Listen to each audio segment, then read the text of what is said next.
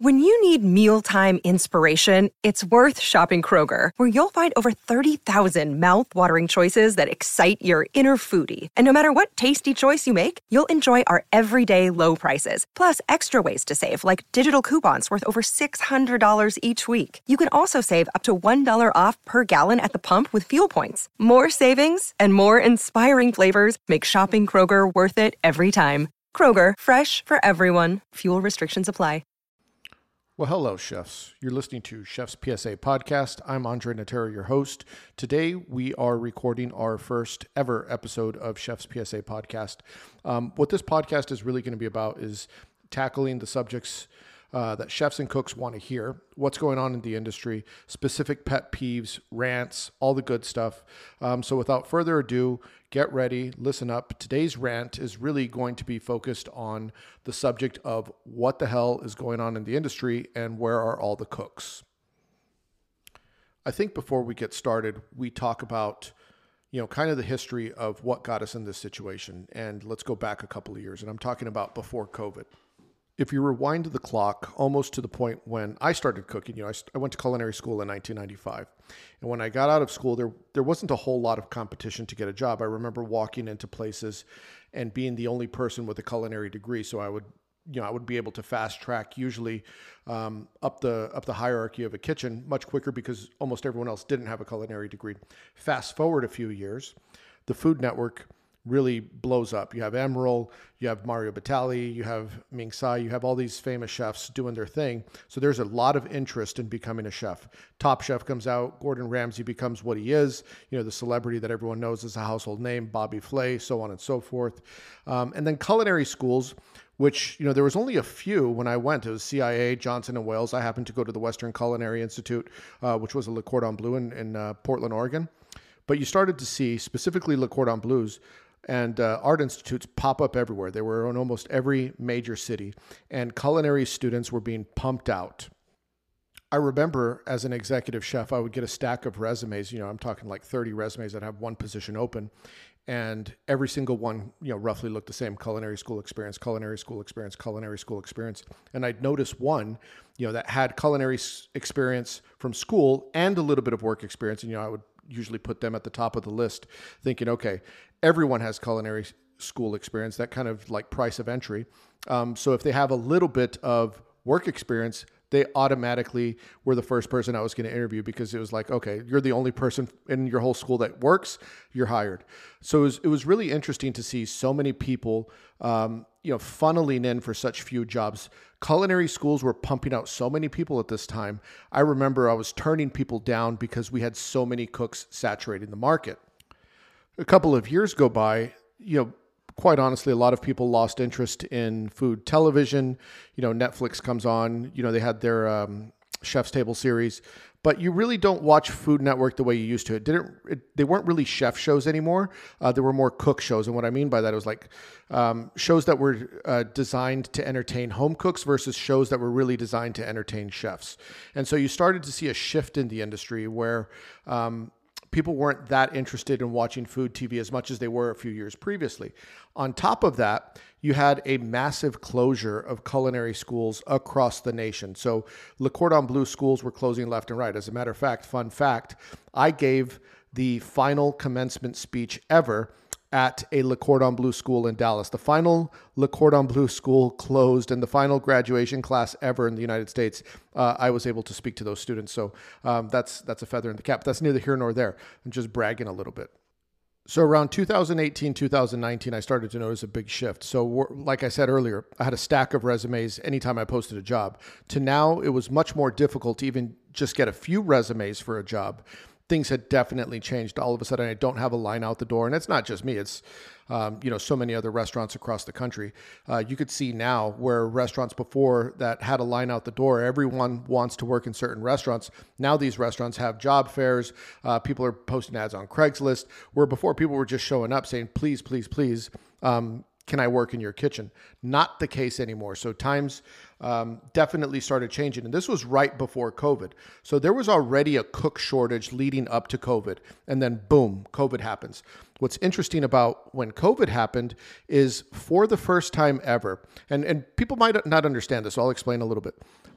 When a restaurant opens up in your neighborhood or a hotel or whatever you happen to be in another country club, if you're a country club chef, you're going to lose people. People are going to go work for your competitor when they open up because usually the new place opening up is paying more. So they're incentivizing people to come work at their place because they're paying more.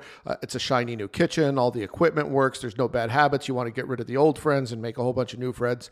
There's a lot of incentive for cooks to go to the shiny new restaurant kitchen when it opens up. Now, like I said, that is going to happen when a new place opens up. Now, can you imagine, first time ever, at least the first time I could think of, across the country and maybe even across the world, every single restaurant closes and every single restaurant starts opening. So everyone is fighting for the same cooks, the same finite number of resources. There's not enough cooks to go around because a lot of people have changed their mind. A lot of people decide they don't want to be a chef anymore. They don't want to cook anymore for whatever reason. Maybe they want to stay home. Maybe they found a new passion. Maybe they're trading cryptocurrencies or starting podcasts or whatever the case may be. But they decided to not go back into the industry, which created a big hole because now we're all fighting for the same number of cooks. And that number has probably, I'm just making this number up, maybe it's been cut in half, makes it very difficult. Chefs have to rethink what they're doing. They have to adjust menus. They have to shrink kitchens. They got to relook at their staffing model. Things are very different at this point. So now every restaurant is opening up and all the cooks are starting to come back. But, cooks are not stupid. They're smart. They figure out that, hey, I could play arbitrage between employers. They're paying me $13 an hour. I could go over there. They're going to pay me $14. I could negotiate and go back and say, they're paying me $14. Will you give me $15? You get the point. And this is happening. I saw many places, their cook starting wage, roughly $13 an hour, in a couple of months move all the way up to $22 an hour, which is unheard of. You would never see that in the past. So it was absolutely insane to see what chefs were willing to do just to get these cooks. And what was interesting about it is now the cooks have all the leverage. So they're coming into places and saying, hey, not only do I want this, I might even want this title, which caused a lot of people to promote people in position that may have not been ready. They might not have been had enough experience. They may not have had the level of culinary skills required for that position. But nonetheless, there's no one else, and I don't want to work 7 days a week, open to close. I need someone by my side. I need the sous chef. And even though you're not qualified, guess what? You're the only person applying for the job that's interested, so you're getting it. And I know a lot of people had to make that tough decision. And it wasn't just promoting people into sous chef. It was the scheduling preferences. I can't work weekends. I need Sundays off. I can only work PMs, whatever the case may be. Things that you would have said no to, you would have said, absolutely not. This is the schedule. You want the job or not. Now, all of a sudden, you're saying, okay, I could work with you. Can you please take the job? So chefs had to completely concede. The cooks were in charge. And it was, if you're a cook, it's a beautiful thing because you could sit there and get really whatever you wanted. You want this amount of money. You want this schedule. You want this title. Done. It's yours. So kudos to all the cooks that leveraged their position. And if you didn't take advantage, you should have because it was your time to take advantage of that. But the thing is, eventually things don't become sustainable, right? You need to make money. I mean, that's the purpose of the restaurant. You got to operate. You can't close every single day just because the cooks don't want to work. Eventually something's got to give. And you can only give so much money before you say it's not profitable anymore. If I continue to give everyone another raise and another raise and another raise, you've already gone as far down as you can into your profit line to say, that's it. I can't give any more money. So now everyone's like, okay, everything kind of levels out a little bit. I'm not saying that it doesn't exist anymore, but I'm saying it's kind of slowed down just a little bit. So then, okay, well, if you can't offer me more money and you can't offer me a better position, what can you offer? So now, this is a good thing, by the way, what I'm going to say next, is it really caused a lot of chefs and employers to rethink what the culture is going to be like in their particular kitchen or their particular restaurant. So they start thinking, well, are we going to offer this? Are we going to offer certain benefits or certain perks for employees? Which is a good thing, right? I mean, we all want better working environment for the industry. I don't think I'm alone in that. I spent 27 years in the business, and 15 of those years were as the executive chef. And it's hard, and I missed a lot of things, and I would have loved for the environment to have been better at times. But nonetheless, it's something that we didn't think about very much because it was, it was my way or the highway is typically the way kitchens are run. But now all of a sudden, okay, we got to rethink this. So there was a great emphasis on how do we make ourselves the best place to work, because all of a sudden everything's leveled out. I can't offer you any more money. I can't offer you a better title, but this is a great place and here's why you want to work here. So now I'm not certain when this is going to be aired, but today is July 20th. And what's interesting right now that I notice is that all of a sudden I'm seeing food programs, interesting chef food programs back on TV. Iron Chef America, I believe, is back on Netflix. Now, I haven't seen it, so I can't comment on if it's good or bad. I did a poll on Iron Chef America, and everyone said don't see it, so I haven't been too eager to watch it. But it seems like it's that food competition. It has some great chefs on there. So I think it will excite a lot of people to get back into cooking and back into serious cooking as a chef, and not just I want to get in and screw around and see if I like it. And no, people are getting excited. This is their passion. I see the person on TV. I want to be that. But the other show that's really interesting to me right now is The Bear. And I just started watching it. I also did a poll on my Instagram on Chef's PSA and said, should I watch The Bear? And everyone's like, yes, watch it. It's great. Everyone that I've talked to says, watch it. It's great. And I honestly, I started watching it and I really like the show. I'm only about 3 episodes in, so don't spoil it. Fucking Eater spoiled it. They posted a spoiler on Twitter without saying anything. So I was pretty pissed about that classic Eater move, ruining it for everybody. But anyway, that's neither here nor there. I really do like the show The Bear. I feel like it does capture a lot of that feeling of kitchens, and it's not every kitchen's the same. It does have that chaotic feel, which I've worked in kitchens that feel that chaotic, but it also incorporates a lot of that soigné professionalism, things that I'm passionate about, like on the Chef's PSA. One of the first things I noticed on the show on season 1 is, subtle. Cook's walking by and he says, "Chef, don't wipe your hands on your apron." And it's like, yes, I have a PSA like that I think it says a good chef never wipes their filthy hands on their clean apron. And it's true. And it's interesting to see all the little things, all the attention to detail that went into the show. So whoever's writing the show, and I don't know, I don't even know the Bear's name, but it's good so far. But the point being is that shows like The Bear, shows like Iron Chef America are going to get people excited to go back into kitchens and get excited about that. And maybe people that left are going to get excited and say, I miss the kitchen. That show reminds me of this. I want to go back. I miss it. Because there's a lot of passion in the kitchen. There's a lot of passion in what we do. We love it. We do it for a reason. Sometimes we do it for the food because we love cooking and we love feeding other people, and other people do it because they just love the chaos. They love the culture. They love the grind. They love the griminess.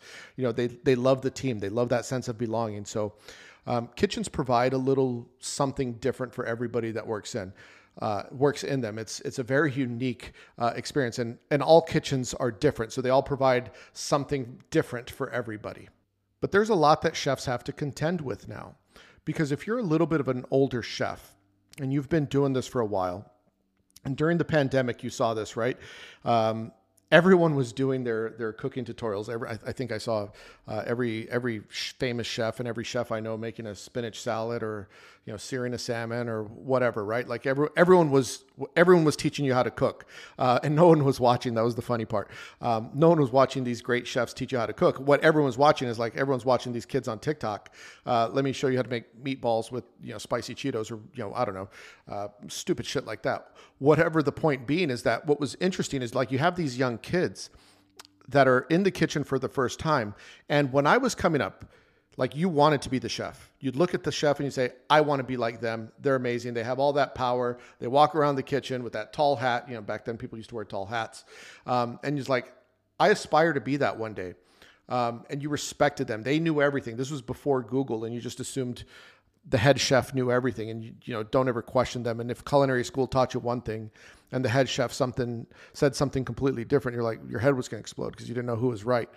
Fast forward to the current situation, and you have kids or people, I shouldn't say kids, but young adults that are on TikTok, and they look at the chef and they say, you got like 100 followers on Instagram, and no one watched your spinach salad tutorial. No one cared about it. And I got 1 million followers on TikTok, and everyone loved my meatballs with Cheeto dust or, whatever the fuck they made. And they think I'm more successful than you. And in their mind, what they measure as success, it's correct. If they're measuring success by TikTok followers or social media likes, then yes, they are more successful than the chef that they work for. However, when it comes to being a chef, serving people, running kitchens, there's a lot of knowledge that goes into that. So no, you're not as successful as that person. So it depends really what you're measuring success by, which takes us to, well, how do we turn it around? What does that look like? What do we do as an industry? And I'll tell you, I'm optimistic. I do think that people will start coming back. I think it's good that the Food Network is coming back. I think it's nice to see The Bear on TV and Iron Chef America. I think Bourdain obviously left a big void, when he passed away. And Food TV really hasn't been the same. So there was, the kind of the air got sucked out of the room. But I do feel that energy starting to come back. People miss cooking. People are reinterested in being chefs again. People are going out to eat more. The cooks are starting to come back. There's general interest again in culinary schools. So, and again, I don't have a crystal ball. I don't know if this is correct, but in my opinion, I do think that things will start to get better and things should start leveling out and cooks should start coming back into the industry. The other good thing is, I talked a little bit about earlier, is that you promoted people in position that may have not been ready for it. Well, time's passed. So that was, 2021. Now we're, 2 years or so later. Those people that were promoted into positions that weren't ready are more ready now. They have 2 years or so of experience in position. They're better sous chefs or whatever you promoted them into. So things, again, the kitchens should start stabilizing a little bit more. The culture is better. Like we talked about, people are offering better incentives for people to work in their kitchens and restaurants. So overall, yes, it was a grind and it was a tough storm to go through. But overall, I think kitchens hopefully should be better for it. And the industry as a whole should have seen, a nice little growth spurt that we haven't seen in a long time. And that pretty much wraps up this Chef's PSA episode. The episode format is going to be a lot like this. It's going to be, 15, 20-minute rants on a specific subject, talking about what's current in the industry. The whole purpose of this is really to provide information. A lot of people don't have access to chefs or mentors. So you could think of this episode as you having a conversation with a chef. I'm your chef. So, yes, chef, next time you see me, I'm going to be your mentor. I'm going to guide you along. Look, if you don't like what I have to say, you don't have to listen. But you could tell everyone not to listen. So maybe they won't listen to you. Anyway, thank you all. And we'll see you on the next episode.